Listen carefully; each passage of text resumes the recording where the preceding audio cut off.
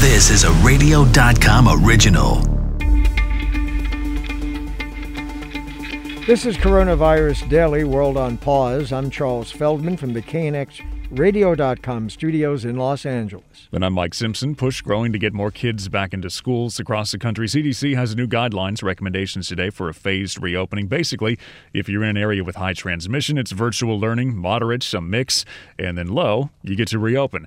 Masks are required, testing of students and staff. We'll get into whether this is realistic and what the teachers think. This virus might be here to stay no matter what happens with vaccines. Can we learn to live with it? What do health insurance companies have to do with vaccine delivery? We'll try and explain, if we can. California's governor, Gavin Newsom, could be in trouble over his handling of the pandemic. We'll hear from someone who wants his job. And huge corporations might be getting in the way of the production of much-needed PPE. Let's start with children in schools. WCBS's Michael Wallace talked with Randy Weingarten, president of the American Federation of Teachers, about the new CDC guideline. Look, today the CDC met the fear of the pandemic with facts and evidence. And so for the first time since the start of the pandemic, we have a CDC and government rigorous roadmap based on science that we can use for safe reopening.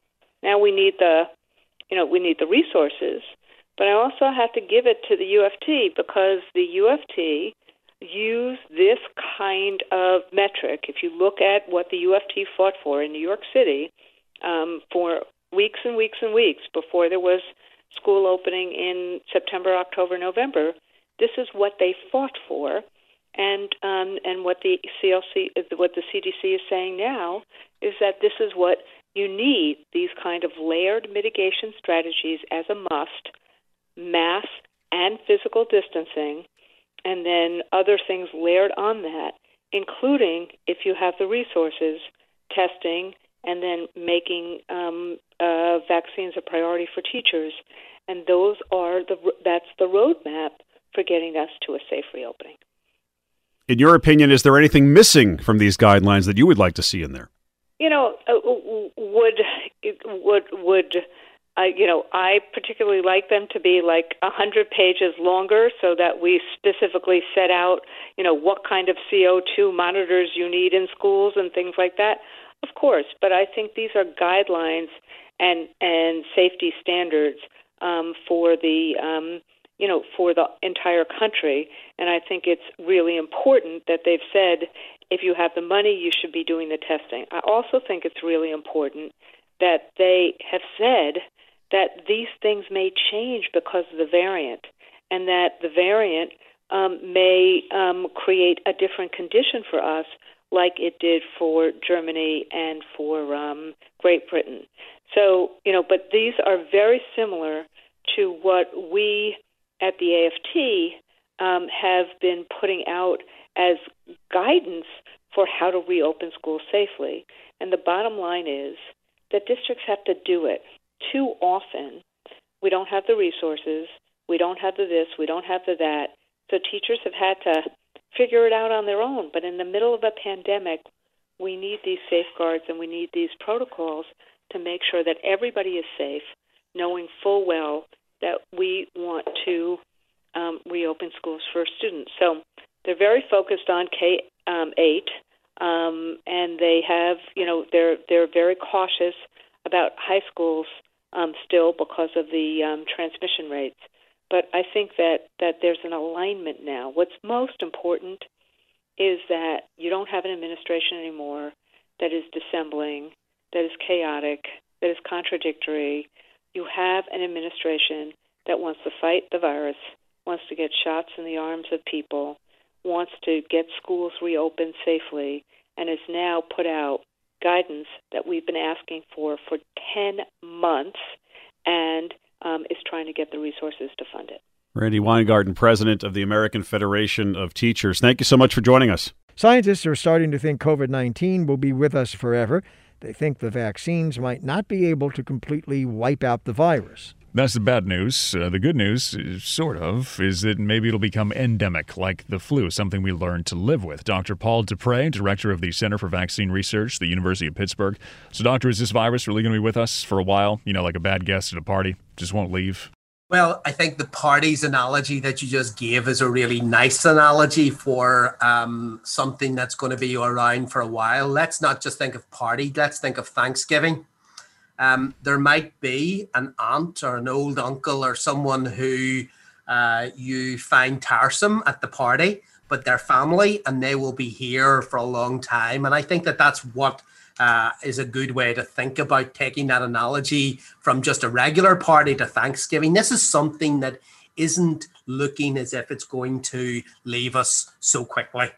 What does it mean when we say that, though? Is it more mask wearing? Is it this is kind of like the flu? We need vaccines every year? Is it there's a surge here and there and we try and deal with it? Paint that picture of my uncle who won't leave. So yes to all those. So number one, will it be necessary to make new vaccines? What we're learning over the last number of weeks and months is that this virus does what viruses do, which is evolve. And we just published a paper week before last showing that this virus makes deletions. It cuts bits of its genetic material out, and that cutting those bits of those genetic material out changes the shape. And what that seems to suggest is the virus is then changing its shape, and we will need to be constantly thinking about making new vaccines, or at least being ready to have new vaccines in the pipeline. Number two, people are getting vaccinated, and that's a wonderful thing. But one of the big challenges that we have is vaccine hesitancy. I think it's about 30% of the population at the moment in the United States will not take the vaccine or are hesitant at taking the vaccine. And what that does is that pushes the number of people who will have antibodies to a level which is not going to give us that herd immunity to really dampen the infection. Your third point was mask wearing.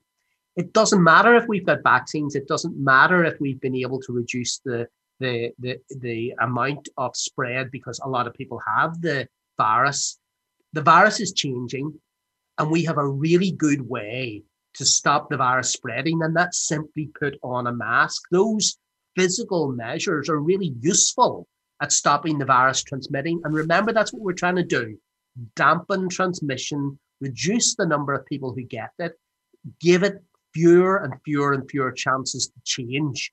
But yes, we probably will have to make new vaccines, and that's come to light in the last couple of weeks. But does this mean that the world we're going to be living in for the next, let's take an arbitrary time, 5 years. We're going to have to be wearing masks and maintaining social distance and periodically shutting things down and restricting travel for many years to come, as opposed to, I remember back when this started, people were very optimistically and perhaps foolishly saying, oh, we're going to be locked down for a couple of weeks and it'll all be over. Well, so much for that. Are we talking about years? I really do believe that we were rather naive, and that's not just people in the media and not just people in government, but I think a lot of scientists really did believe that we would be able to get on top of this. But there's a number of reasons why we haven't been able to get on top of that.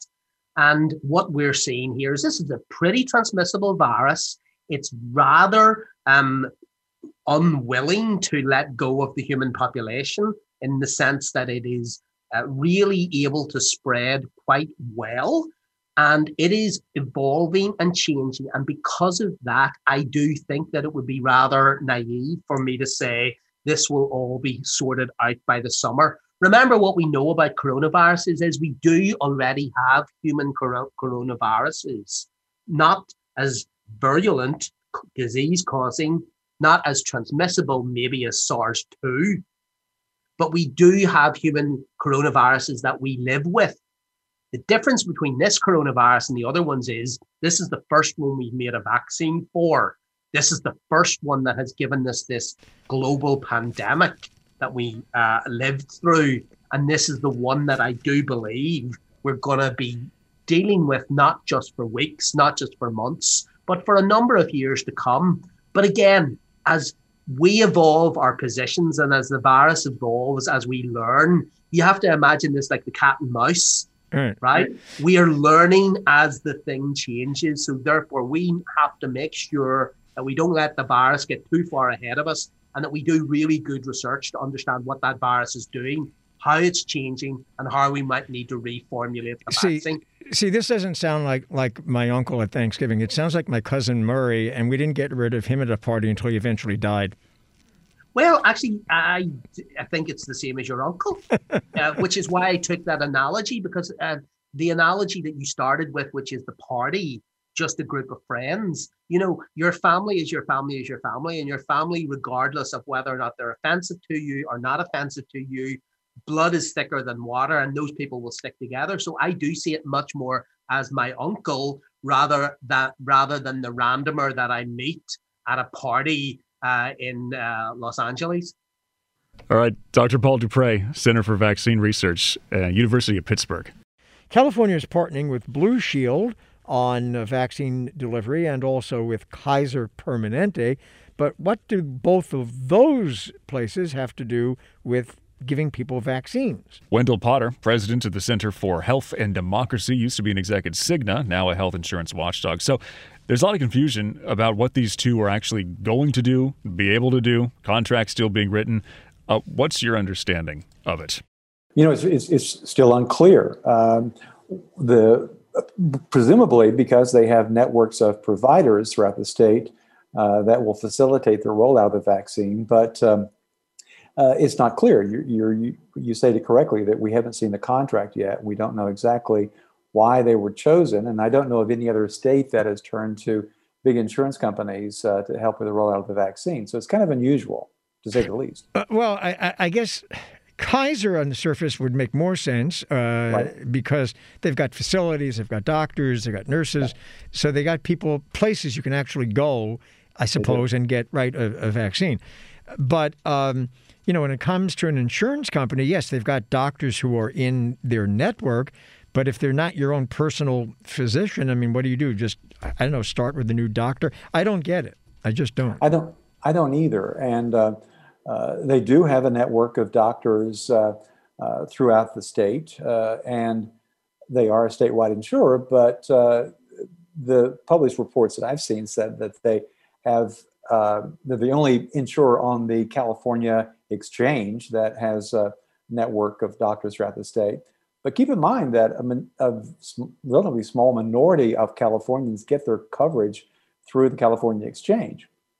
So most people get their coverage through an employer, and they may or may not have Blue Shield, and chances are most of them do not have Blue Shield as an insurer. So I'm just not sure what the gain is here for the state or for Californians.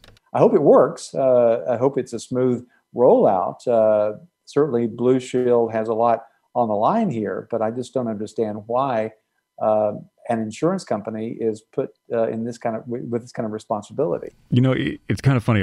We were thinking earlier, and of my unofficial poll of people who have been able to get a vaccine, it's through the county or the city site, or just recently in the last couple of days, they snagged one at like CVS or Walgreens. It has not been the call your provider, which is what is listed on all these websites that you go to, because you call your provider and it's like a 10-hour wait on the phone still.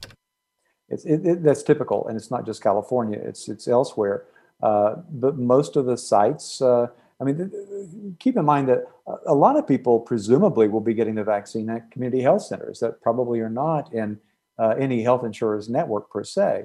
I think there will be a lot of people who will need the vaccine, will be eligible for early vaccines that are not necessarily enrolled in a health plan. And a lot of people are not. And a lot of people don't have primary doctors or doctors at all. Wendell Potter, president of the Center for Health and Democracy, used to be an exec at Cigna before becoming a health insurance watchdog and whistleblower. Coming up after this short break, California's governor could be kicked out early over how he's handled the pandemic. California Governor Gavin Newsom has been criticized over his handling of the pandemic and vaccine rollout. He did get high marks and approval from people until he was caught at a birthday party with several households with no masks. Then there's a slow vaccine rollout, sparking a recall effort could go to voters this year. One of the men challenging the governor, former San Diego Mayor Kevin Faulconer, a Republican, has some ideas on how to better handle things. So how do you better handle things? Communicating clearly, urging that it be based on science, and the fact that the unfortunate reality is that we've seen when it comes to California and the governor's office, science has been in short supply. The fact that we shut down outdoor dining with absolutely no science behind that it was causing any spread of outdoor transmission of COVID-19. The fact when the governor came out a couple of months ago and shut down playgrounds for kids and families, and then changed his mind a week later because he got too much pressure. Again, no science involved in that. And so I think that's what's been a missing ingredient, and why we see a lot of the frustration in California, and rightfully so, is that the metrics constantly change. They change. We had businesses in San Diego that were opened and closed 4 different times. Again, with no rationale as to how what was happening and the thought process behind it. And then when folks actually pressed Health and Human Services about, show us the data, Governor, how you're making these decisions. As you know, they came out and said, well, we're not going to show you that. We're not going to trust the media. We're not going to trust the public because it's too, quote, complicated. Well, when you don't have that type of transparency, you're not going to have the public trust and support that we need. I would do things dramatically different from a transparency standpoint. Let's talk about some of that. Break it down what it actually means. What does the lay of the land look like in, Kevin Faulconer's California? Is it getting the data and then showing it and proving that, yes, we do need to lock down, or is it that we don't need any more lockdowns? Do people even want to pay attention to those at this point? I mean, there's also the appetite kind of thing, and that's one of the defenses, that this is an unenviable job for anybody, and anybody's going to have a real tough time with a population that is kind of tired of all this. Well, and I think you're right. But if you're not open with folks, if you're not saying, here's the decisions that I'm making and here's the data that goes into it, then you're not going to have public support. And again, when stuff comes out on a Sunday night that says, oh, we've changed our mind, restaurants are back open outdoors, but I'm not going to tell you the information behind that. That's when you see, I think to your point, that exasperation. And I've been particularly outspoken as a father with 2 kids in public schools. The fact that California has not opened our public schools. Private schools are open. Teachers are safely teaching and kids are safely learning. But yet the governor has not provided the leadership for our kids. And our kids in California are falling behind because of it.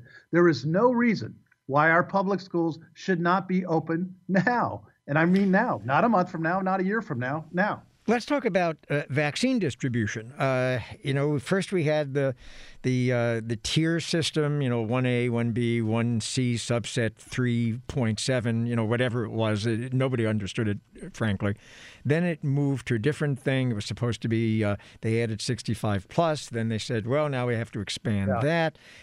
Got lost in the shuffle, essential workers. Nobody even knew how to define that.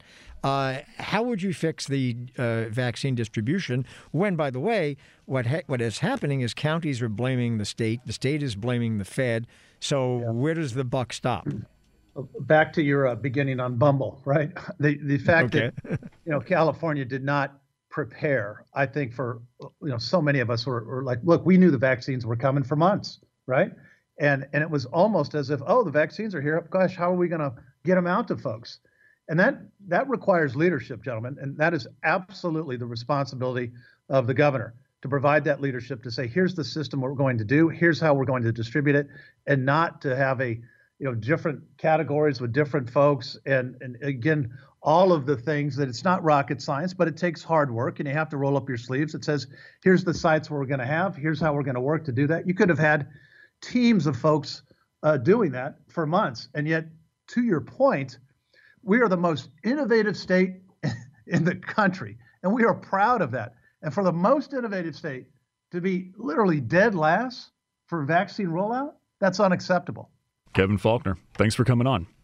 And thank you very much. And again, we certainly tried more than our best to get Governor Newsom or anybody really who is dealing with the pandemic at the state level to come on and talk with us. The answer was, I don't know, crickets, I guess. Maybe Monday. The call went out a year ago to ramp up mass production of personal protective gear for medical professionals, especially N95 masks.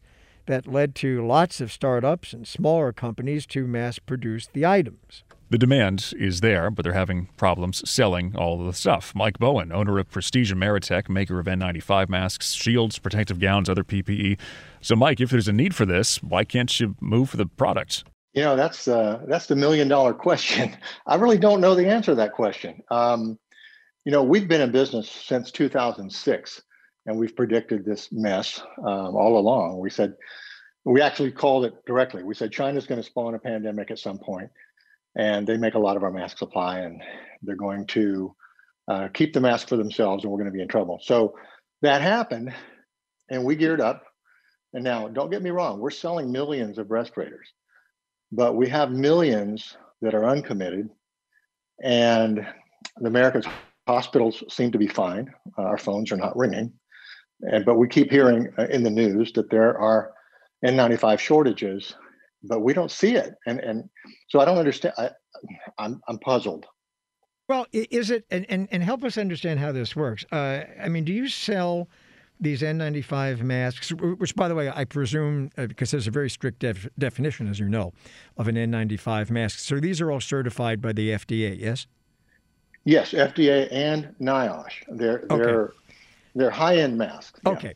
So do you sell these directly to hospitals, or are there sort of large, wholesalers or whatever that you sell it to, and they in turn they acquire them and then sell them to the hospitals? In other words, if there's a stumbling block, where is it? Well, to answer your first question, and I may forget your second question. To answer your first question, yes, we use distributors. The way hospital products are sold. Imagine if you wanted to, as a consumer, you can't buy hot dogs from one place and pickles from another. You need to go to one place. That's a middleman. That's the grocery store. Well, these large hospital distributors like Cardinal, Medline, Owens & Minor, McKesson, and Henry Schein carry all these products. So their truck can pull up to a hospital and have masks and everything else. And so that's the way it works. Now, yes, some large hospital systems buy directly from us, but we would rather sell through distributors, because that way they can pick up a whole truckload of products and then they can distribute it to hundreds of different locations. So are they just getting their stuff from the big guys like 3M, and they're not getting it from you when you have, a warehouse full of this that could go out and help people? Well, no. And by the way, I'm a little different than the little guys you're talking about. The little guys you're talking about that started in the last year, that's kind of a different topic. I'm kind of a small version of 3M and Honeywell and Halyard. So we have hundreds and hundreds of hospital customers, and we've taken care of all of those. And they also know who we are. So when I'm hearing crickets right now, and it's not because people don't want to buy from me. I think it's because most hospitals have what they need. From my vantage point, it appears that the need that's out there is for individuals and for businesses and people that aren't, hospitals. Well, that's really interesting, because, as late as yesterday, I read something still from the government, federal government, saying that N95 masks should still be used by medical personnel because they need them and there aren't enough to go around for the general public. But you seem to be saying that there might be enough to go around for the general public. No. Okay, first, well, sort of. Let me answer it this way. We have 300 million people in this country. There are not enough for everyone. But what I'm saying is I've satisfied all of my hospitals. I still have millions a month that I need to sell. But the caveat being, I'm not set up to sell to individuals. And please don't if you're an individual, don't call us. I'm going to disappoint you. We can't, yeah, we're not set up. Right. We're not set up. No, For I get it. And actually, we're talking to some people right now. We're trying to find a way to get these into the market. Because like you, we keep hearing that there's this big shortage. But like you, we're just out here hearing what you're hearing. We don't have any inside track on this. We're just a little company trying to do the right thing. All right. Like Bowen, Prestige and Meritech, they make masks, face shields, protective gowns, other PPE. Imagine if you could find and capture each and every little COVID virus particle in the entire world right now. You'd be able to finally end this whole thing once and for all, which would make you a world hero. Well, we know it's basically impossible, but what if you could do it? Well, if you could, a mathematician in Great Britain says it would be easy to store because you could fit all the particles inside one soda can. Kit Yates estimates there are around 2 quintillion SARS-CoV-2 virus particles in the world at any one time.